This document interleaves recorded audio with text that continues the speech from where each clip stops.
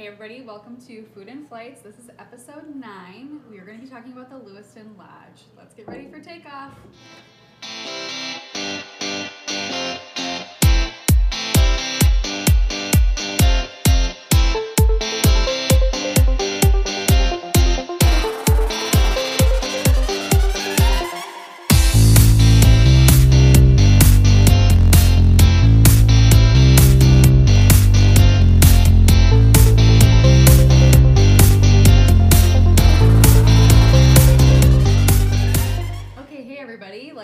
We're going to be talking about the Lewiston Lodge, and we have two special guests with us today. Yeah. Do you want to introduce our guests? Yeah, so our lovely guests for this podcast are none other than my mom and dad, Tim and Shannon LaPointe. They own the Lewiston Lodge here in Lewiston. Do one of you guys want to just give a little bit of background on the lodge as far as, where you're located? Because not everyone's familiar with the small town of Lewiston. Lewiston, Michigan. Yeah, I'm Tim LaPointe. I'm Allison's dad. I own the Lewiston Lodge. We bought it in 1993. Lewiston, Michigan's kind of a resort town. We have a lot of lakes around here, so it brings up a lot of people from like anywhere, downriver area up to Mount Clemens. It's a real weekend place. It's within 3 or 4 hours of Detroit, so it's a good weekend trip. It's one of the reasons why we bought in this area. We knew that eventually we'd have, hopefully it would grow and more business. So being a little closer to downstate as compared to the UP, it just makes it closer to the city. Did you ever think about owning a restaurant was in your future, like when you were younger and you went to college, or was it just something that happened? I didn't go to college, so Okay. no. I worked. My dad was a commercial carpenter, and he had a couple stores, Little Caesars, and I just thought it would be awesome to live up north. To go, like I said, the UP would be great, and anywhere up north, it kind of gives you that up north feeling. The east side of Michigan's a lot like the UP. Not a lot of people, small towns, real resort town, and like I said before, lakes are huge, and we're on the water, so.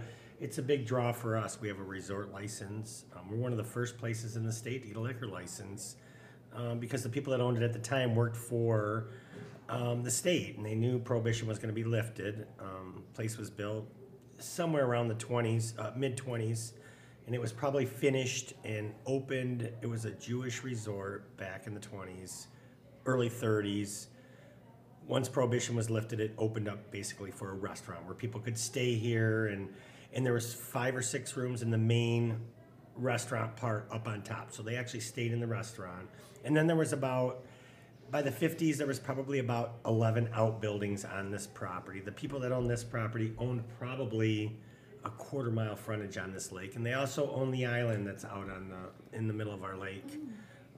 East Twin Lakes, the lake we're on. It's about a little under 1,000 acres. It's pretty big. But the people back then, they had a lot of ties around here. Basically it was a holding pond for logs when they timbered Michigan back in before the 30s, and Michigan's been cleared like 3 times of timber. Like they've clear cut Michigan 3 times to build basically Chicago, San Francisco. A lot of the wood came from this area. So it became a resort town. So, it was, like I said, it was within city distance, but it was far enough away to you could feel like you were up north. We can ride our 4-wheelers around here. We're allowed to ride on the road in all these counties, so it's a big draw for us, So. Well, Dad, I'm going to chime in just for a minute because you actually had a cabin up here. So did you, you were kind of familiar with the Lewiston area a little bit, but did you think you would actually want to buy right where your cabin was, or was it just kind of an opportunity that came up and... Yeah, it was pretty much an opportunity. I mean, we were just looking to do something. I mean, Mom's much more educated than I am when it comes to what she wanted to do. Well, so going to that, Mom, a.k.a. Shannon, do you want to talk about what you kind of thought, like, your career path was going to be and what it turned into and how you kind of fit all into this? Yeah, I never thought that I would own a restaurant. I went to Michigan State to get an accounting degree, and I thought that I was going to work for one of the big accounting firms down in Detroit. And, I grew up 20 miles south of Detroit. And so when Dad said that he didn't want to buy out the Little Caesars from his dad, then we needed to start looking for something else. And we looked at a couple places downriver. I think he always knew he wanted to stay in the food business, so that's kind of what we looked at. We looked at Al's Market up here in Gaylord. We looked at a bar called Mr. G's. It was attached to the bowling alley. And then somebody just happened to say, hey, I bet the lady would sell this place. It wasn't actually on the market. And we came in, and it was really kind of funny. One of the funny stories is we came in on New Year's Eve, and just to check out the place, whatever, sitting there, and the person that was behind the bar was like, oh, I would go somewhere else for dinner and then come back here for the party. Which kind of made us think, okay, maybe it is getting run down and she might think of selling it. So we ended up approaching her, and she made it very easy. We just kind of took over her land contract, and we were able to get in. Yeah, she really worked with us a lot. I mean, she, without Shirley, who sold us this place, we probably couldn't have did it. It was almost impossible unless you had a lump of cash or, and we had to come up with a little bit, but she let us gradually take over. And they had other interest. I think to them, it was a nice place. It just, unless you were going to work it at the time in the early 90s, it was a lot different than what it is now. A little more hardcore, and the winter was a little tougher. Not as many people up here in the summer.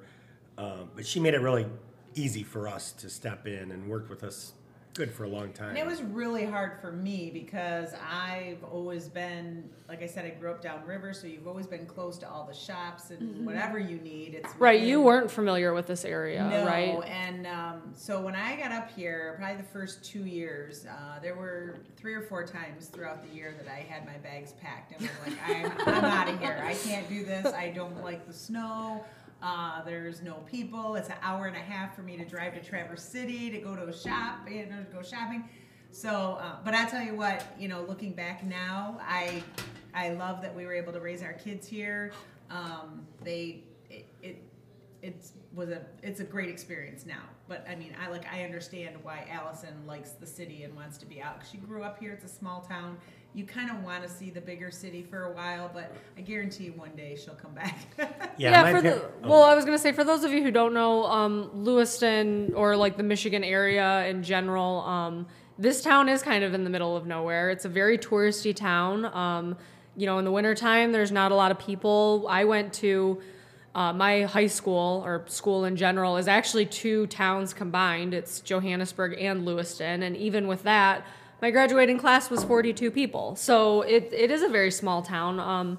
But some of the cool things that actually help, like with the restaurant business, is, we do get a lot of people up here on 4th of July week, Memorial week. And we do have a lot of things like snowmobiling and ATVs and all that really attracts everyone to actually come up here. So when I grew up here, we did all that stuff. We did snowmobiling. We did, riding dirt bikes and riding the golf cart around. Like, it was just, you don't get to do that really downstate. So there's trade-offs to obviously being down in a big city and being in, the middle of nowhere. And it was a little scary when we first bought the place because literally, I think our first night open that we ran it, we had 8 customers.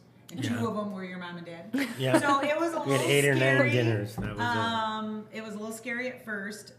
It was almost $100. Lewiston is not off a major expressway, so we are a destination point. So people that come here are coming to Lewiston. So you have to really draw, but we draw from everywhere now. I mean, they come from Hillman, they come from Houghton Lake, they come from Gaylord. We draw from all over now. And really, we did it through word of mouth. We did not put much into advertising. I mean, we just couldn't afford advertisement. Right. It was more or less, we figured if people would come here, we've kind of become a destination spot, somewhere to hang out. A lot of people, we have a small motel It only has 14 rooms, and some of them were old cabins from the 20s that they've kind of joined together and made it look like a hotel. So some of them are quite a bit older. The hotel, or the motel, some of it was built 20s and the 40s and the 50s, and it was kind of all clumped together. But it's amazing how many people now come up just to hang out for a day, just to get out of Saginaw's 2 hours away, hour and a half away, and people are here all the time. They come up, they'll eat and leave. They'll come up to eat and they'll leave. So well, it's cool too because you guys also, like you said, you're on the water, so you have the dock, and people just pull their boats up, dock the boat, come in. Sometimes they just get to goes, but sometimes they come in to eat, and then they can get right back on their boat and go out again. And I know 4th of July is like a huge. Like, that happens a lot during the 4th of July. Yeah. Well, what's really crazy is, so now, 28 years later, we do as much in the month of July as we did our whole first year open. I mean, that's how our business has grown. So I think a lot of places up here are seeing that, though. I mean, it's starting to become busier and busier. I don't really know. Like, we knew everybody. I'm talking everybody that used to walk in this place, we knew because it's different atmosphere, but now it's a little bit different. We have a bed and breakfast that was bought behind us and turned into an event center. So that place bought quite a few Airbnbs, I believe, or who they go through, I'm not sure. But they do real well. They bring in people that Allie, even some of your husband's friends have rented, and and you guys did for your wedding. Which it's neat. It makes it available. It gives it something for somebody to do.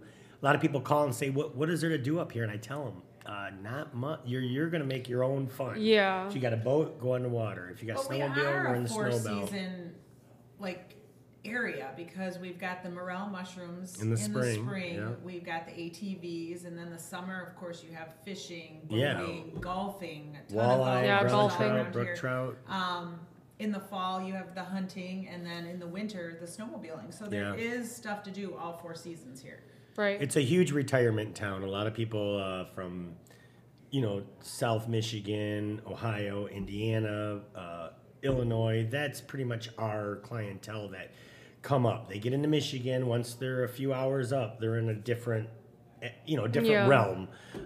So they tend to enjoy themselves. They come back, and we get a lot of repeat customers. It becomes a destination spot for a lot of people. And like I said, I tell them, like people say, are there hiking trails? And we tell them that those trails have been there for 30 years, just no one's ever used them. Right. Now they're starting to use them. It would be nice if we could have a little more bike paths up here because nobody rode a bike 30 years ago up here. Yeah. We didn't have any paved roads, so now asphalt's everywhere. I had a street bike, motorcycle, and I really got rid of it because there was no paved roads to ride it on. Right. So now I have a bunch of enduros, but there's a lot more paved roads. Like I said, there's a lot more people that come up here that use, like a lady stayed here last week, and I told her to go up the road, and there's a hiking trail off one of the, the Buttles hiking trail, and it's just a little loop. There's two loops. One's a couple miles, one's a little bit longer, and they had a great time. They had ticks all over them. No. Well, yeah, and I think Ticks are bad Lewiston this too is doing good with they just redid the tennis courts in town. It looks awesome. They started a couple years ago. They did the disc golf at Buttles, so they are trying to advertise it a little bit more, especially in the winter because cross country skiing is a big thing here. Yeah. But yeah, so going back to you guys buying the lodge, how did you come up with the name? Was that the name when you bought it, or because I know, Mom, I know it used to have a different name, but I don't know if that was when you bought it or not. It was called the Lakeview Restaurant when we bought it, but it had been called the Lodge in years past. So that's what everybody pretty much knew it as, and we wanted to bring that name back. It's the actual corporation name is Timothy's Lewiston Lodge, but we just call it the Lodge. There had been a lot of owners, and we tried to pick some names, and it was like, nope, registered, nope, registered, nope, registered. Yeah. We didn't know there was 10 different owners in the last 20 years here, so it was recorded as an assumed name. So we just it was what was it called? It was called Gassel Lodge originally. That's original. Yeah. And if you look on a map, it'll say Gassel Island on East Twin Lake because they were the ones who owned it at one time. Okay. So I know you talked a little bit about how the lodge has changed, but how has it changed since you guys have owned it? What have you done to it since buying it in 1993? Oh boy.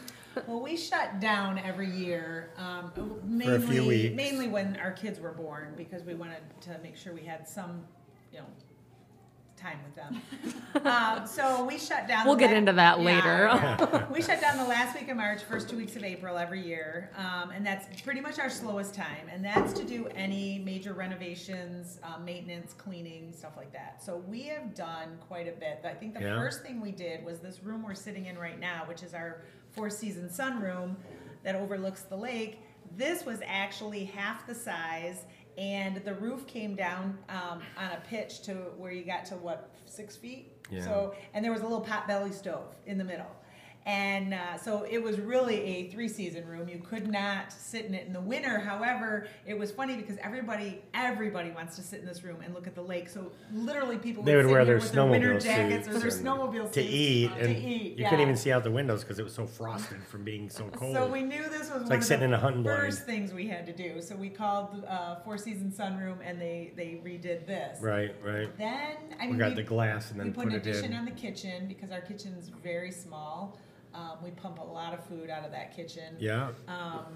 And then we were here for. Well, we did a lot in the hotel. Well, that's what I was saying. We were here 2 or 3 years, and we didn't do anything in the hotel. Yeah. And we started getting busier and busier, and we started getting some of Garland's overflow. Like Garland would run. That's the There's a golf That's course. the big golf course in town. And they would run weekend packages. So people would come stay here on Thursday and then go to their package on the weekend. And I'll never forget, one of the ladies comes in and she's just like, I'm sorry, I just can't stay here. She's like, I need a refund.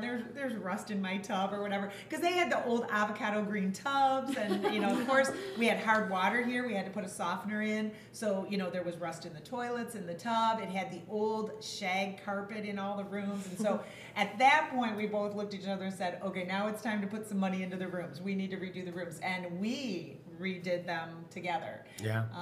It's funny because everybody always asks us, how long have you owned it? And I said, well, we've owned it 28 years, but I get to double that because I work with my husband, so it's really been 56. Because if you ever work with your spouse, it can It's be awesome. a little difficult. But him and I redid all those rooms, and we re-wallpapered all of them, so. Yeah, and Dad, you just redid a lot of the bathrooms, like 2 years ago, a year ago? Yeah, now? I still have a few to do. Yeah, but most of them are. It's ongoing. It was an old place, but like nothing's affordable where you can tear something down, and you got, when you're in business, you have to make sure that your income overcomes your outcome or your out expenses. Well, and then we added on an outdoor patio seating, and realized that we needed more indoor. So we a covered few years all after that. we covered all that and then closed it. And now we've added on another outdoor seating, which we've covered with seats a about roof. 45 people.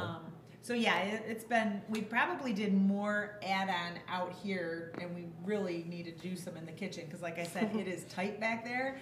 And we pump out a lot of food for that size kitchen. Yeah. So I was just going to ask, on average, how many people do you think you get a day in your busy season, like the summertime? Oh, Lord, if you consider takeout and dine-in, we do, about 600 covers? Yeah, a day. Yeah. In the peak time. What about in the winter? So like this. Oh, About 100. yeah, 100, 150 Yeah. overall. The weekends in the winter are so much more than the weekdays, Yes. because it's dark here at 4 Right. o'clock in the afternoon. Yeah. There's not much to do, and so business dies quite a bit in the winter during the week. But still, it's like I said, it's getting busier and busier. A lot more people are retiring early. They have good retirements, and they love to come up north. And a lot of them have their parents' cabins from when they were kids. And we were lucky to get the 10 acres across the road, so we use that for overflow parking, employee parking, because our parking lot's quite small, and so it gets filled pretty quick, especially when you have all 14 rooms Yeah. filled. So that, I don't remember when we acquired that, but Yeah. that's really been. the Well, we've concept, just had to too. do a lot of repairs. One thing too, up north, you have water and septic. You have well water, which you have to have your well, and you have to have septics. And me being so close to the water, there was a lot of things involved where we had to get it 500 feet away from the water because I'm a commercial Okay. business. So we Yeah. acquired some property and did the right thing. And they, the township was great. They zoned us so that we could do it legally because because a place like this is, it's an asset to a town. It should be, so it works out good. The township works great with us. They always have. We try to do a lot, but your job sucks you in. Our job is to keep everybody happy when they come up north. So we don't get to do a lot in town because we're out of town. But those busy weekends that Lewiston brings in, it overflows to us, and it's how we make our income. It works out real well. Yeah. So Ellie, I want to ask, how was it growing up with parents that owned a restaurant? What was that like? Well, you're definitely expected to work, that's for sure. Teaches you some good work ethics. I remember when I was I think I was 9, I would help out in the summer, just early in the morning. I would come in and help do salad and things like that. And it kind of taught me how to work for money, at a very young age. And then for those of you who don't know, in Michigan, if your parents own a business, you can legally start working there when you're 13. So, May 9th on my birthday, 13 years old, I was answering for to-goes and started working full-time from there. When we were younger, though, we actually, my parents were working all the time, especially because, the business was doing good when I was younger, but obviously, it's better now. It's just constantly growing. But my parents had to work a lot, and excuse me. At the time, I think the bar was open till 2. Mm-hmm. Yeah. So my dad would come home super late. I was always a night owl, so I'd wait, have Lion King ready for him when he came home. I'm like, Dad, watch a movie with me at 3 a.m. And but no, we Timmy and I actually had a babysitter, so we were at our babysitters a lot. But it was really nice because we did have that annual shutdown, so we always got to do a family vacation for 2 weeks. So it was always a guaranteed vacation we were always going to have, and that was always super fun. Timmy and I always looked forward to that. And then when we kind of started transitioning into the age of okay, we're old enough now, we don't need a babysitter, because our house was also in the middle of the woods. It wasn't, if something were to happen, we didn't want to necessarily be there left alone. So we were kind of in that transition stage of, okay, we can kind of stay at home by ourselves, but maybe on some of the later nights, not so much. So every now and then we would stay in the rooms. And sometimes it was good because we didn't have internet at our house. So if I needed to write a paper or look something up in school, I could do it here. So yeah, that worked out. But yeah, a lot of times it would just, we would be in the rooms, and it was just always funny because we were not allowed to get food from the time of 5 to 9. And I just remember one of my parents' bartenders, she always felt bad. So she'd come out and she'd be like, okay, I ordered some chicken tenders to go and I put it under Sam, but I just wanted to give you guys some food. And it was just funny stuff like that. But yeah, so then when I was 13, I started working. And yeah, it was just, after that, it was just work, really. I worked quite a bit. The bad thing is we're a tourist town, so they had to work every holiday. They had to work every weekend. And believe me, it kept them out of trouble. But they also missed out on a lot because they had to work all those weekends and stuff. But I bought my own car. Right. I had money for college. Yep. So, it definitely, I don't necessarily see it as a negative. I liked working, and the people here become your family. So it's just cool. A lot of, Shelby, you were there. There's a lot of employees came on my 21st birthday to Vegas. There was, you just kind of get that little sense of family with all of them. And so sometimes when the people have been here longer and then they leave, it's kind of sad. But we used to do a lot of stuff too. I just kind of remembered this, but Mom, you can maybe talk about it. We used to do a lot of employee games, competitions against each other and stuff. Well, because you got to try and keep the morale up. It gets very mundane, and in the summer it's just all out and they get frustrated, so you just want to try and keep their morale up. So we did Survivor. That was the funnest year was Survivor, because we all had teams and we all had to do these funny food challenges. The cooks would have to roll silverware because they don't roll silverware. So things like that. And then each week we had to vote somebody out, and well, and that was it. I was thinking I was building morale, and then I realized that when they voted them out, then they hated their team, and I'm thinking, okay, maybe this isn't building morale. But we've done like waitress bingo. We've done Minute to Win It. Minute to Win It. So yeah, you just do kind of fun stuff to keep them. To just keep them interested. We haven't done it yet, but when Timmy went to college, he did I'm sure many of you know this, but the cardboard duct tape boat, like how far can you go? Yeah. So after Timmy did that, like all the employees were like, "Oh, are we going to do that as a competition?" That so would be fun. It would be pretty fun with the water and stuff like that. But yeah, I mean, it was fun. I mean, I made a lot of friends here. There's a lot of people who like watched me grow up, so they think it's weird that like when I did turn 21, they were like, "Oh my gosh, like you can drink now," and we not so much anymore just because I do live downstate. But even in college, like I was working, I would come home and work, and yeah. And it did make them grow up fast. Like they had to act responsible and mature, and so when they were here, because you can't have a kid at the door even though they were, so they had to grow up fast. But what's really funny is what they don't realize is, they had access to the best food. My kids grew up on lobster and shrimp, and I'm not saying it because they were spoiled. That's just, I never had food in my refrigerator. We just ate here. Styrofoam. And so it was just kind of funny because Timmy, would have to pack his own lunch, and so he'd take a wrap or a grinder or pizza or whatever, and all his friends were always like, "Man, you're so lucky." Well, he didn't know any different. He's always like, "Yeah, I had to pack a grinder again," or whatever. He looked at it as a negative when all his friends at school were like, "Man, you got the coolest lunches," And, No, well, yeah, but he never got the applesauce in a box or nothing. Everybody else had a whole 9 items that their parents would, and my kid would just have a big old grinder in front of him. So he'd have to trade food off to get, something besides bread as nourishment. But yeah, no, and that was like another thing too with like the food, because my parents cook, but at the same time they don't cook. There is never anything in our fridge. Yeah, all of our friends, like they're known for pizza here. That's just one of the things, but everybody in town would be like, "You can never get sick of Lodge pizza," and I go, "Oh, you can get sick of Lodge pizza." I think it's just a very you just really have to know the owners and have it every single day. Yeah, I was gonna say one thing that's nice is you were able to have like parties here and use this space for like your reception for your wedding. Yeah, my reception was here. My graduation party was here. Timmy's graduation. Actually, when I was little, we had we do Thanksgiving here with our whole family. We've done what was it? Mame's anniversary. Oh yeah, right? We did our anniversary party. We did, her funeral here, and that's the thing.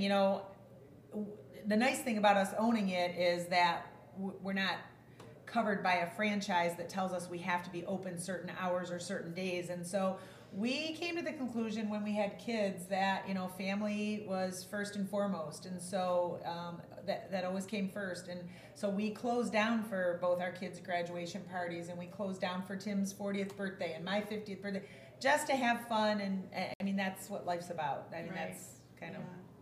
Yeah, so it was fun. They still own it, so it's still, I still get to see some of my old coworkers and stuff. But yeah, I mean, growing up, kind of like what my mom said, you kind of have to grow up quick because you got to be professional. I will have to say, I think the worst year for me working here was when I was 14, because I was just transitioning into, okay, I want to host it. Well, I was hostessing, but my mom was like, "I think you can start waitressing now." And so I would do like morning shift waitressing, and we would get slammed in the morning sometimes. And I remember it was me and one other girl, and I kid you not, this entire restaurant plus the outside was filled. And she also had to work the bar and take to-go orders and things like that. And I wanted to cry. It was so busy. I think I had, I'm not even kidding, 15 tables. And this was probably my third day actually waitressing. I was going to say, we've had, you and I, plus a couple waitresses, we've had a couple times where it's been so bad that we've either gone home and cried or went in the back and cried and had a meltdown. Well, our business up here is never the same. I mean, if it's a beautiful Memorial Day like now, where it's a nice day, people go out and do stuff. If it's raining, they order pizza or they go out to eat, so we do a lot of to-goes. And I think weather has a lot to do with, getting busy all at once. If it's awesome 4th of July week, we're busy, but it's consistent. If you get a bad day, you'll get, like weather-wise, you'll get a influx of people at 11 o'clock in the morning, and you only really, it's hard to staff for that. You never know. So it's tricky on the busy times. So when you're slow, it's always slow. And it is unpredictable too, because even like 4th of July, if you would think if 4th of July is on a weekend, like the actual 4th of July, we're going to be crazy busy on the 4th of July. But if all of our 4th of Julys that have been on Saturdays, everybody's gone by 7, 8 o'clock because they want to go do stuff with their families. They want to shoot off fireworks. And I mean, the marina puts on a great fireworks show on the lake. And you would think that people would be here, but they're not. So because Joburg puts on a huge that's display, true. so everybody wants to get there and get their spot and be ready, and they do a parade and everything in town. So it does draw a lot of people that way. And it's kind of nice for the employees though, because then we get a break, and then you can actually go outside and watch fireworks. So, right. But it is unpredictable. Like even with weather, sometimes you think it's a rainy day, so everybody wants to eat in, and then you get. Nobody's really eating in, but everybody's ordering, like you said, to-go orders. It really is unpredictable. Yeah, the winter's the same way. If you get slammed on Wednesday with snow, you're crazy busy all weekend. If you get slammed on Saturday with snow where people can't even get out, you only have snowmobilers coming in because nobody wants to drive in that really, really heavy. I mean, they come up north to do stuff, but when it's like a blizzard, they don't nearly come out as much. If it's a couple days before, they're calling us, we're the weather people, how's the snow, how's the trails, and we want them to come up, but I'm honest with them. If there's no snow, I don't want them to think that they'll call us and we're just trying to get them up here, and I want them to have fun. I mean, that's why they come up north. That's why we all go up north. It doesn't matter, or down south, or wherever your vacation spot is. You get to a certain zone and you're out of your realm of working every day, and it that's the good thing about this place. 99.9% of the people are happy. They are not, they are up north, they're at their cabin, they're anywhere but where they are every day. So, people from downstate that are listening, when you cross the Zilwaukee Bridge, it's kind of like a breath of fresh air. If you're on this side of the state, once you get off at like exit 202, which is Algier, Rose City, it's like a whole nother, you feel like you're up north, you start to see all the farms and the deer and everything that, you don't always see in the cities, Well, now you see a lot of deer in the cities now, but you never used to. So it's a good thing. I mean, that was the whole reason of saying, let's move up north. It's a little harder to work because it's not as routine, a place downstate that we looked at the same year that we got this place, which was a couple $100,000. It was $2 million. There was no way that kids at 25, 26 years old could buy anything on the water, let alone a house, but a business. But what made it affordable was it needed a little bit of work. And I think, a lot of people that owned it, unless you were going to put your whole everything into it, it might not work. Right. Nowadays, things are a little different. You can slide into a business, and if you have a niche, people, the internet, you guys doing podcasts, it's all changed. It used to be you watched channel 2, 4, or 7. You saw what was on TV, and then you just went up north for the week. It was a different world. So, but most people, they like coming up north. It's still, I couldn't do this in the city. I wouldn't want it. I wouldn't want to do it. It's different here. When you leave, you feel like you're still up north, so. Yeah. So just to kind of like have some, not so serious talk, are there like some funny stories that you guys know or remember of like the 28 years of owning this place that just you think it would be funny to like share? Well, the one story that has spanned over the 28 years is our little ghost Elizabeth. Oh, yes. Yeah. Yep. We have a ghost here, and her name is Elizabeth, and she's a little girl. And well, we named her. We don't really know her name. Right. Unfortunately, we were hoping to go back in the records and see if, when there were rooms upstairs or whatever, if there was ever a little girl that died here somehow, because we just wanted to know. But you had said the records got burned. Yeah, and Montmorency County has all the records, and I don't know if it was the 40s or the 50s. The county building burnt. So whatever records they could get out while it was burning, they put in the high school. A couple months later, the high school burned to the ground. So we really don't have a lot of records. It wasn't meant to be. And Montmorency County was a huge, I guess you'd say the business area. It took care of a big area because there was nothing here. So until you got to Alpena to Traverse City, Gaylord was nothing, back. Yeah, what it Grayling, is now. all that was, that was just a town that was on the expressway. The expressway wasn't even built till I think 1959. In those towns, it was all little roads to get to them all. So I think, I don't know. I'm just glad. Yeah. When did she first kind of appear? What year was that? I think, because I was working, but I think it was a little bit before. No, we moved up with a couple that were our best friends who said they'd help us out, get things started for a little bit, and he had just got spooked one night and said, "Hey, I kept hearing," and we'd hear weird noises upstairs, but this place is old, so those weird noises could be anything. It could be a raccoon. We don't even know. So it started one night. He kept saying, "No, I hear little kids laughing upstairs, in the rooms." And I was like, you don't know what you're talking about. And those rooms are all closed off right now. Yeah. We use it for storage up there. Yeah. So there's really tight stairs to get up there because it was built so long ago. And so they kept saying that there were, they'd hear little kids laughing upstairs or whatever. We had a couple employees say that. So he said that some dishes had fell off a shelf and kind of fell on the shelf underneath, like it just flipped. And I'm looking at him like, you don't know what the heck you're talking about. You got to quit drinking at work. No. And it couldn't have been, 10 minutes after that, the cooler shut off really hard, and we had these weird plates, and they were like beveled and curved up at the end, and it flipped out and landed in the shelf underneath. And another plate did the same exact thing, and they were right on top of each other. So the shelves were on top of each other. So I couldn't understand how the plate flipped, and it did it twice. So I got super freaked out. He closed that night. He was freaking out. Called me the next day and said, "Oh my God, it's haunted. Something's going on." And we started to have a couple things happen where people were just like, "Hey," and.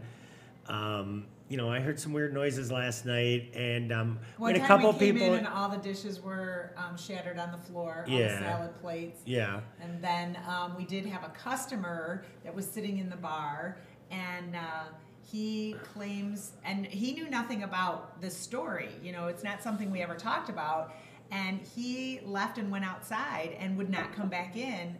And when he had an employee pay for his dinner because he said, "I'm not going back in there." And Tim went out and talked to him, and he's like, "No, I didn't talk to him. I looked over. It was when he came back." He said, "I looked over and saw a little girl standing there." He goes, "and as plain as day." And then he's like, "and then she was gone." And he's like, "I won't come back." And his buddy with him said the same thing. And the guy says, "I don't believe in any of that crap." He goes, "But I'll tell you what, I saw." He said, "A little girl with red hair." He goes, "It was like looking at somebody looking right through him." He said, she was standing next to my buddy. He looked over and went, "Oh." And when he looked, he said, all of a sudden she was gone. And he goes, "And I had this feeling that I just need to get out of here now." He's 60 years old. The guy says, I don't believe in ghosts. I'm not afraid. And I think that was the first time It took him 3 years to walk back in the door. Wow. Then he told me the story. It wasn't that night. He had one of my employees, his neighbor, pay for his meal and said, "I didn't mean to walk out. I'm done." Me and my buddy left, and it was kind of freaky. And every once in a while, something happens. Like I had a guy says, "Oh, I heard your place was haunted," and I had known him forever, and he goes, "Well, I go, it's upstairs. We keep hearing stuff, whatever." So he went up there for, and he's a big burly guy, and in about 2 minutes, he's like, "I wouldn't even sleep up there. Are you kidding me?" And I'm like, "Why?" He's like, "I don't know. I just don't like. I didn't feel comfortable." What's really funny is Allie growing up was all about scary movies, all about paranormal. She loves that stuff. And so I think it was, I don't remember what birthday it was. We were like, okay, we're going to do a sleepover here in the restaurant. We'll get out the Ouija board, and we were all set to do it. And then I was like, she's been a really good ghost. I hate to like conjure anything up and it be bad, so we skipped it. We were like, forget it, we're not. Yeah, doing and there was a time too where like the employees would hear it. I remember one year where it was pretty active. Like the employees didn't like to go upstairs by themselves, and these stairs too are. Like they're like ladder steep, like it's like going up and down a ladder, and so you can't run down them. No. But yeah, and I remember your one bartender used to see shadows all the time, and so when this guy actually said he saw a little girl, that's when we named her, and we were like, oh, Elizabeth. So it kind of was like a joke, and some people, if they heard noises, we'd always joke around and be like, oh, it's just Elizabeth, she's fine. But the one time I remember, you guys had just put cameras up, and they weren't night vision, so when the lights were out, when it was dark, you couldn't see anything. And I came in the next morning, I was waitressing, and when we vacuum, we have to move all the chairs and stuff. So I go into one of the rooms, and all the chairs are lined up around the wall, and I was just instantly annoyed. I was like, are you serious? They didn't put the chairs back last night. What the heck? So I called my mom, I think, like towards the end of my shift, and I was like, the person who closed last night, they didn't put the chairs back. And my mom was like, oh, well, I'll ask them or whatever. So she asked, and she was like, no, I put the chairs back last night. So my mom was like, well, we'll just check the cameras. She's probably lying or something, Well, we checked the cameras, and you saw her put all the chairs back. The lights went dark. Time lapse to the morning, all of the chairs were around the wall. We had that happen twice. One time the chairs were stacked in the corner, like not completely stacked on each other, but I came in and it looked like everything had moved to the corner. And I'm sitting there thinking, what was up with my bartender last night? And I can't remember. It was a while ago, and I don't know if you remember, but now that you bring that up, I was like, what did you do? Did you vacuum or? Yeah. And they're like, I moved the chairs back, and I'm like, I don't think so. and I think we looked on the camera, and we saw them pushing the chairs in where they should belong, and they were all in one corner. I mean, I'm here a lot by myself. And it doesn't, sometimes you think of stuff and you get goosebumps and all that. But I'll tell you, sometimes when I'm here at 2:00 in the morning, and stuff starts making creaking noises and stuff that I haven't heard. I mean, I've heard just about everything. You get the chills. You want to get out of here fast. It's not. I mean, it's just a creepy thing, Yeah, and this isn't something that like happens when you come here. Customers don't see ghosts and things like that. But just working here and being here all the time, you do, have those stories. And we've had some other crazy things happen. And when we first got here, there was a tornado that touched down right here on East Twin Lake. And twice. So, like he said, friends of ours moved up to help us run the place the first couple years. Well, he was here. Tim and I were downstate getting ready for our wedding. And so he was here, and he didn't know what to do. So he's gathering all the customers and making them go in our tiny little walk-in because he was like that was the safest place he could find. And then we had a pig roast the one Memorial weekend. We did an outdoor pig roast, and our two dogs. We were living here in room 4 at the time, and because we didn't have a house yet, and our dogs went out and drank all the pig fat that was dripping off of it and ended up throwing up. Well, they looked like pot-bellied pigs, and we couldn't figure out what the dogs did, and we're like, something's wrong with our dogs. Well, their face was full of grease. And so we put them in the room, and they threw up in whatever orifice was everywhere. We threw everything away. We threw the couch away, the chair away. It was awful. Time to get new carpets. Probably the thing that I remember the most was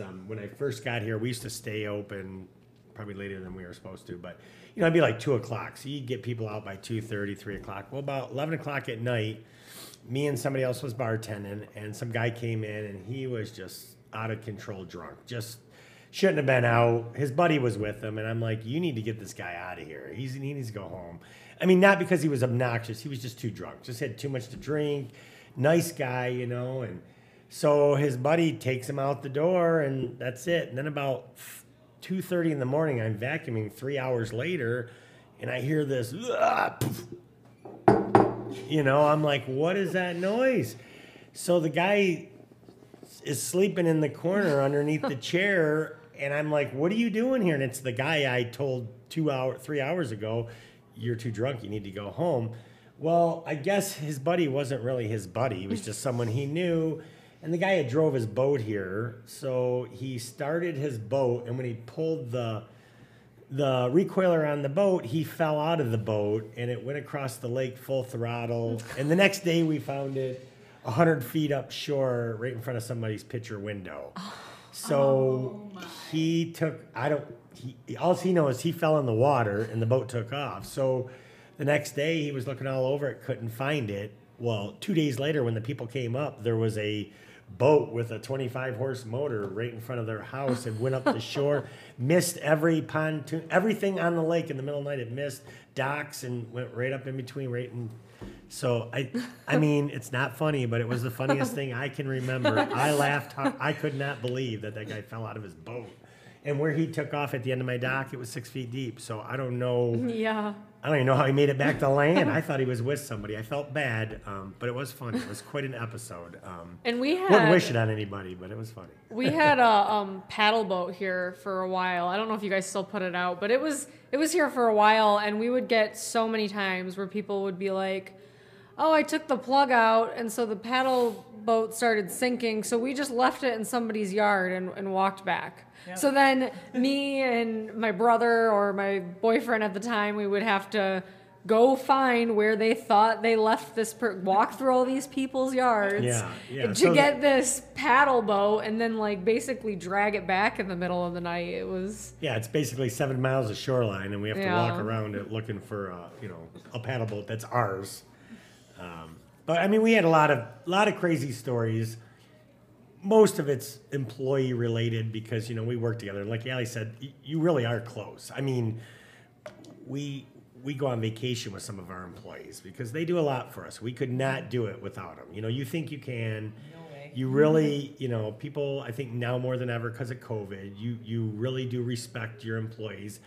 I don't know if they respect the employer like they used to. Things are different now.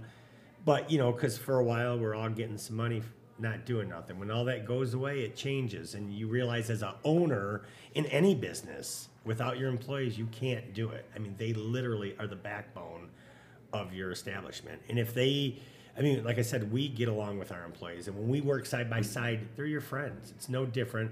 Yes, we're the boss, but, we're always the ones that make it happen. And they just implement it with us. We couldn't do it without them. There's no way. I joke how, working with your spouse, it's, I can double the years or whatever, but that's another thing. I don't think that Tim and I could do this without each other. There's a lot of stuff that he does that there's too much. I can't, and there's a lot of stuff I do that he can't. So we really are a team in this. This year in COVID, we actually shut down on Sundays now. I mean, Sunday was one of our biggest days. Once my employees, I don't have enough, and once I lose that staff by Saturday, the weekend, we're basically shutting down on Sundays to give these people who do everything for us a break, just to, give them a chance to go out and do something, because it's hard when you work 6 days a week, and it's in, this type of business. Anybody that's listening to this that knows hospitality, it's in your face all the time. So you got to make the best of it. You can't have a great day unless you're the person saying, I'm gonna have a great day today. Nobody comes in and gives you $100 and says for nothing. You work for it. When we first moved up here, the deal kind of was, because we did have Ken that moved up with us to help you, that I was basically going to do the books. I was going to be the accountant, and you worked at different spots. And then I had my real estate license, so I worked in selling real estate for a while, and then I went over to Thunder Bay in Hillman and worked at a financial office there.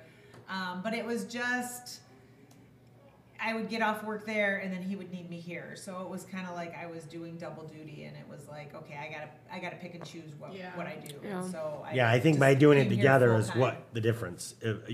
I mean, like I said, things are different now, but back then it was a lot more like the Upper Peninsula than it is now, where it seems like a little bit more of the suburbs of downstate. Yeah, because even in the UP, you go to certain areas, and it's just, the people they like to vacation, like to go somewhere. Yeah.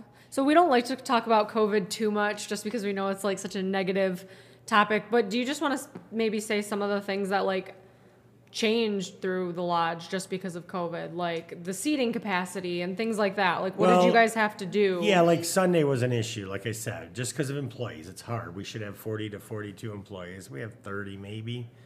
So it's hard. So COVID, a lot less people go out late now. I mean, it used to be like people were always looking to go out 10, 11 o'clock. You'd go to the bar, you'd go hang out. You can't do that now because you can't drink and drive. There's no way, which is smart. It keeps people off the road. But now people at 8 or 9 o'clock, they're done. They are ready. Unless they're weekend warriors ready to party, they are done at 9, 10 o'clock. Shelby knows the feeling. I'm the person who's done at 8 o'clock. But up here being a tourist town, we didn't feel the effects of COVID like other places did because everybody had their cabins up here. They could work from home. We do now have pretty good internet up here. So they were all coming up here to their cabins and working from there.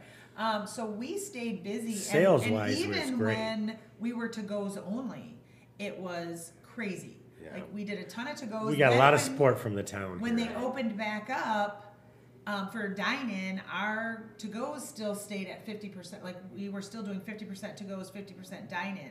So I think the thing that probably hurts the most is the 50% capacity. Yeah. It's really hard to stay at 50% and I mean, literally within, 45 minutes of starting dinner, you're now at an hour and a half wait because all these people just sat at your 50%, capacity, and they all have to get their food and eat. Yeah, so. when you're in business, like I said, town was great for us, but when you're in business, you can't survive on 50%. No. And if somebody can, you need to stay in that business because most businesses work at 10 to 20%. That is it. I mean, that means if you did $20 million or whatever, you might have $1 million to pay your bills and, whatever. That's how it works. And a lot of people don't understand that. But like I said, or like you guys were asking about COVID, to me, like what Shannon was saying is definitely true because people came up. It didn't affect our business, but it affects the way a lot of people, like at first we felt kind of obligated to say, oh, we have to do this, because they expect. Mm-hmm. People expect, in hospitality. We didn't want to disappoint them, but at the same time, it was almost more people than we could really do. So the 50% was kind of good for a while. Yeah, that's the thing too. Another thing that I just know was a challenge when I would come up here or if I worked, people would come in and for a while because they thought they were up north, they didn't want to abide by the rules. They didn't want to wear masks. They didn't. And I mean, basically it was kind of, some of the comments were a little mean, but they would basically be like, well, you're in the middle of nowhere. You don't have to follow these rules. And it's like, but we do. So you need to wear a mask, not just because you're up north. And our governor cut our state into different Yeah. sections. So we were more open than Detroit. Yeah, and we so were with the UP. When they would come up from Detroit, they felt that they didn't have to wear the masks or the social distance or whatever. But they caught on. I mean, when things didn't lighten up right away with COVID, people were good about it. Like I said, it wasn't that it was bad. I know we don't want to dwell on COVID. It was a terrible thing. You don't want anybody. But, in business, it's tough. Places like Ford and really Google, saw it when they we can went survive. To Seattle for Allie's wedding. That's when we really saw the effect of COVID on businesses. Those places were boarded up. They had signs saying, we're moving, we're done. We were informed when we were out there, 2 to 3 million people operate through Seattle, like every day. And it was a ghost town. Well, it's like New York and Manhattan. When we went there, the guy says 9 million people go through Manhattan a day. 3 million people work, 3 million people live there, and 3 million people vacation there every day, going in and out. So when that disappeared, we saw it in Seattle. We went to a restaurant that sat, I think, 104 tables, the lady said. There was 9 people in the entire restaurant on a Thursday or Friday night. When we looked at our cameras back in Lewiston in Michigan, and we were in that restaurant, we were full with an hour wait. And it was just, and those are the people that... People got scared of cities for a while. They didn't want to go. Yeah, I feel bad though. We literally went to a Thai restaurant, and I think everybody working there was their family. It was a Thai family working their butt off. The same guy cooking was bringing out our food, and they were downtown Seattle looking at the Space Needle. I don't think it could be in a busier spot. They had no help. Nobody was there. every business downtown was saying, we're not closing, we're just looking for new location. Yeah. They were boarded up. They were letting people do what they wanted, and it was sad to see the business. Now things are starting to open up, and they're putting the work requirement back on unemployment. So we're hoping that people will start coming back to work, and we can build our staff back up. And Right. Yeah, it's getting a little better. So Right. Okay, so how do you come up with the menu? Kind of going over to food now. Like, well, Allie should know this because we've taken her to a couple food shows. I've actually done some of them for events. Test kitchens. We go to food shows and test kitchens. Cisco always does a test kitchen for us. Gordon's, they're both of cooking them. Just for us. We take some of our employees there. You're in a simulated kitchen, and they're cooking dishes just for us. They're really good about, we're Midwestern, so we're kind of meat and potato type as compared to you might go out west and it's lighter food, a lot of fish, stuff like that. It's meat and potatoes. We're farmers, Midwest. So when we go to Grand Rapids, which is our foodie town in Michigan, it kind of gives us what's the next thing coming. We sell ahi tuna, which is raw seared tuna. It's raw, you sear it, put it on a salad. 20 years ago, we couldn't have gave it away. Now we run out. We can't even keep it, So I think why we go to these test kitchens and we see what they're doing. Like they say, from Chicago. Chicago's a perfect example. They're a big foodie city. Gordon's took us to Chicago on a restaurant. On a restaurant tour for 3 days. Yeah. It was awesome. Took us to the, but some of those restaurants that were the number one, 2 years later, they're out of business. Yeah. Because they just boom, boom, and one guy, one bartender guy that won the first bartending contest had a drink bar in Chicago, just drinks. And they had one table with a two-top on it. And it was 6 months to get a reservation. They only served one dinner a night. Everything else was drinks. Everything else, you stood, no seats, no nothing. And it was an industrial park. But that's when best bartenders, all that started. Yeah. So the winner of the first season actually opened up this really cool bar, and he would pay his ice guy 60, 70 grand a year just to make ice cubes. Just to make different shaped ice cubes. And he would buy tackle boxes at Big Bass Pro Shop with these cool designs, and he'd make sure they'd fit in the glass. And then they would serve a certain drink, like with, you'd get a little steel ball and a rubber band, you'd break the ice, and then your ouzo would come out of the middle. And it was some pretty neat stuff. But we get ideas through that. Through drinks, through food. We don't get many of our ideas from the food shows. We like to go to them. It kind of gives our employees a break to get out of here. This is food shows. Test kitchens are different. Yeah, the food shows are a lot more fried foods. And a lot more pre-made stuff. We do a lot from scratch. Yeah. I mean, we make our own honey walnut butter. We make our own maple cinnamon butter. We cut our own, we clean our own chicken breasts. Yeah, we make a lot of our dressings. But to us, that's a draw. I think people know the difference. And, some of the national chains, they do it right because they do everything the same. If you go to one restaurant in one town and it's, say, Applebee's, and it's Applebee's in another town, same food. It's exactly what you know what you're getting. Yeah. That's the advantage of a franchise. The bad thing about a franchise is you're paying someone to do that. And if you can have the knowledge of not paying that 7-8%, but it's hard to. That's where your profit is for us. I'm not saying for all people. So I think the draw to get that 7-8% is to make homemade. We make our bread. We make our, and a lot of people, especially people like our parents, people that grew up cooking, they know the difference. Well, and I was gonna say that too. That was another perk of growing up in this specific restaurant. I know the difference between bagged and not bagged food. So when I'm at a restaurant and I'm eating, and sometimes it's not terrible, but I can tell the difference between when something's homemade and when something's not. We make all of our soups from scratch. Yeah. And that's something we've always done. The pizza dough, the grinder bread. One thing I did learn when we go to the food shows, which is just a big, huge food place to eat fried stuff that's already pre-made. Yeah. They have great, you can get discounted steaks. It really lets you know what's out there. Is they have seminars. We'd make a deal with our employees that you have to go to one seminar. I don't care what it is. But you have to go to one, because if I'm going to, these big places would put us up. They'd buy our rooms. They'd take us out to dinner. We'd make them go to one educational 1 hour, and one guy who, I want to say his name is Ken Wesco. Not sure of his last name, how to pronounce it right now, if my memory serves me right. And he is Gordon's best motivational speaker ever. And he said one thing 28 years ago when I went to a thing, and it stuck with me. Your place is only as good as your worst employee.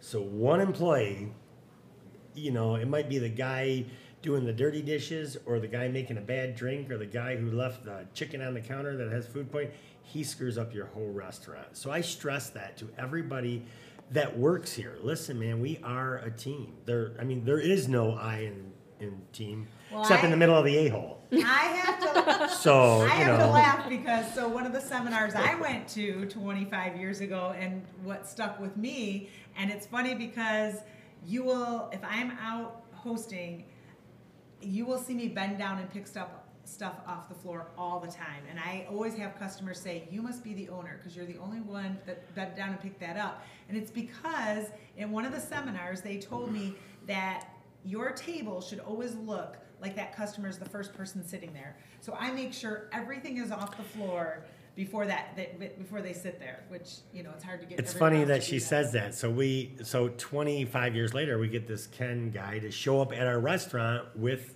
Gordon's, who was nice enough to bring him. And he says, hey, so I walk into this really nice restaurant before ours. And he says, and I say to everybody, hey, you know, how's the place look? You know, and of course the employees are like, oh, we take pride in this and that.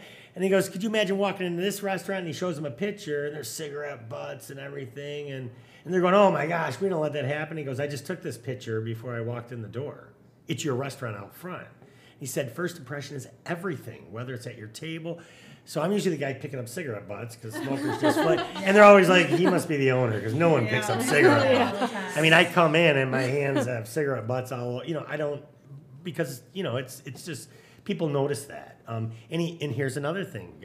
I hope I get some credit from this guy one day. But he did say, you know, Gordon's always has Cisco does too. Those are our two big distributors. Those are our main guys. They treat us both great. I mean, I couldn't, you know, they both do a great job. But his biggest thing was, you know, it used to take 28 minutes for them to judge your restaurant. They're driving down the road, they see a billboard. So then they're like, oh, let's try this. Then they drive in your parking lot, and then they're kind of, hey, do we go in? Then they walk in, and then they get sat, and then they look at the menu, and they're like, you know, we'll give this place a shot. And well, so by the time it's all done, you're at 20, 25 minutes before they really decide if they like their place. Yeah. 10 years ago, it was 2 minutes. When internet started, he goes, you have 2 minutes. They are on the internet. They're getting your reviews, everything. Now, last year, before he retired, he says, you have 30 seconds for them first impression of your restaurant. Yeah. 30 seconds is what they have. Because they already know.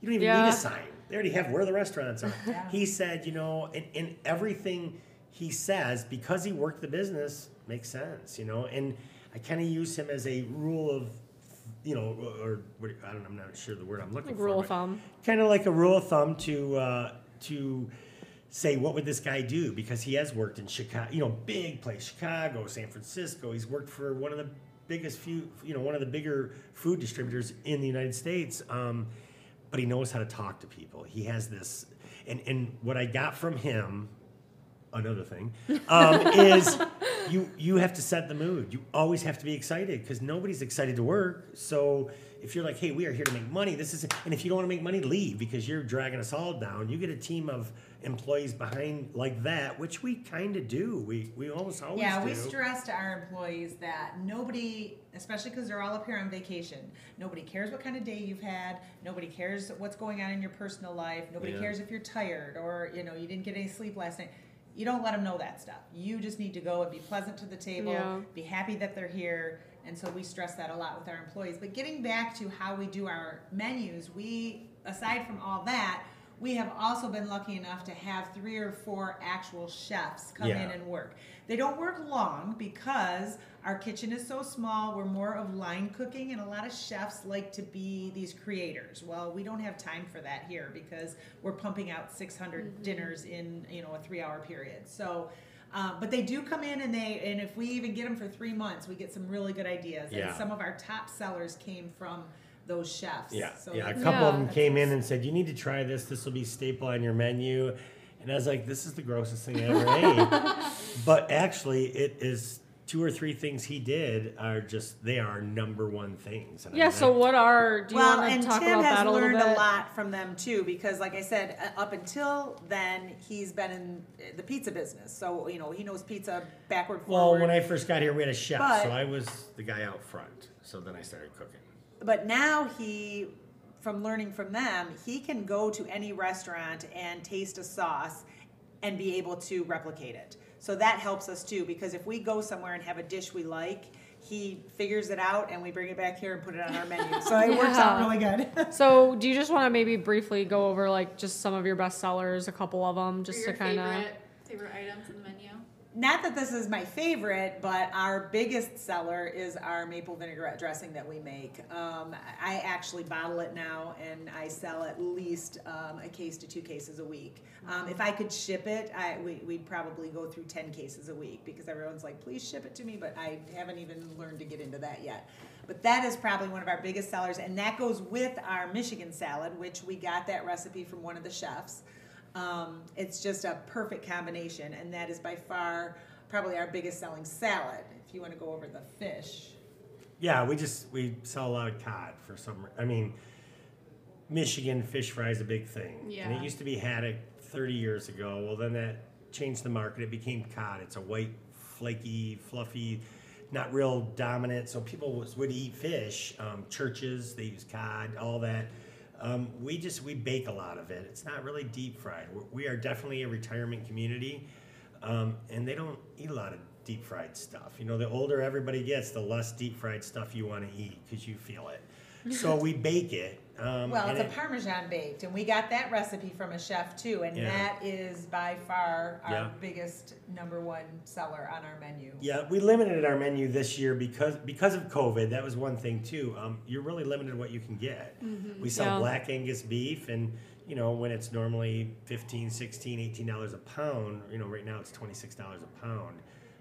It's more expensive than what we sell it for. So you really have to, you know, shop around a little bit, and COVID had a lot to do with that. So we limited our menu this year just to try to make sure we could keep our cod, a couple steaks, a pork dish, some chicken dishes. Not, you know, like a lot of places you go in, you have 500 things to pick from. We're not really that place. We're more or less, we probably do 15 main items. That's it. We sell a lot of appetizers. Last year we probably had 25 apps on our menu. This year we have about 10 or 12.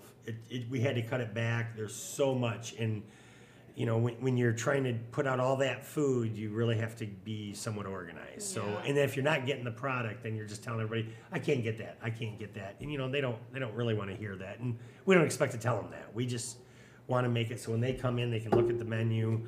So COVID had a lot to do with how much we could order, or quality. Our barbecue ribs are a huge seller too. We do a barbecue baby back rib, and we sell out of them on Thursdays. That's the night we put them on special. But we sell a ton of them. They fall off the bone. Yeah, we make 50 slabs, and them, we'll sell 70, 80 half slabs, and you know. But like I said, when people are on vacation, they want to go out and eat, and they want to eat fast. And we're on the water, so as they're waiting, they're watching pontoon boats drive by and people skiing and. So and they want to be doing that. Yeah, so when their food's done, they want their bill, they want to go. And that's what we do. We try to, it's hard because, you know, the workforce can't keep up sometimes. Saturday's the only night we do prime rib because we slow roast ours all day. Yeah. We do not get it pre-cooked. No. Like I said, almost everything pretty much starts from scratch here. And so, Saturdays we do prime rib, and what Allie had mentioned earlier, when she goes to a restaurant, she can tell the difference between something that is pre-made and something that's not. You can tell when you eat chicken if it's pumped with MSG. Yeah. None of that is done here. So. Yeah. Okay. All right. Well, thank you for coming on, being our first guest speakers. Do you want to talk about, can people order online here? They can get gift cards online? Or? Yeah. So, Mom, do you just want to, you guys are on Facebook? We're on Facebook, and then we have a new website, and which now you can do online gift card ordering. We are currently working to get online food ordering. Tim and I are not very computer savvy, and we really don't like change, so this is a big deal for us. My son-in-law, however, is very into the top technology and wants us to get on board with this. That will probably launch at a slower time in December.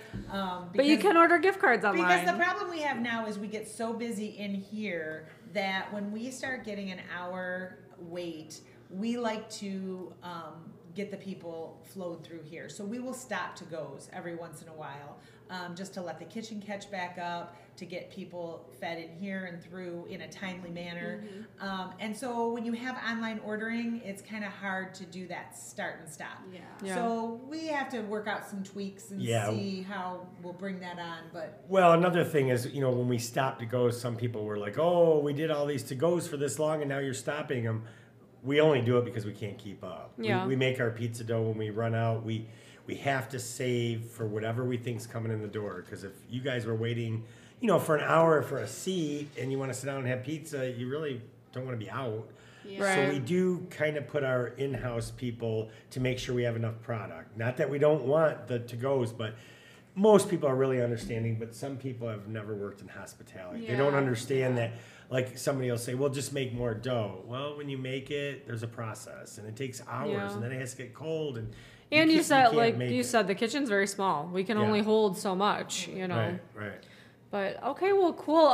It's theLewistonLodge.com, correct? Correct. It's the Lewiston Lodge. Used to be Lewiston Lodge, but it's theLewistonLodge.com. If you want to go check them out, you can look at their menu.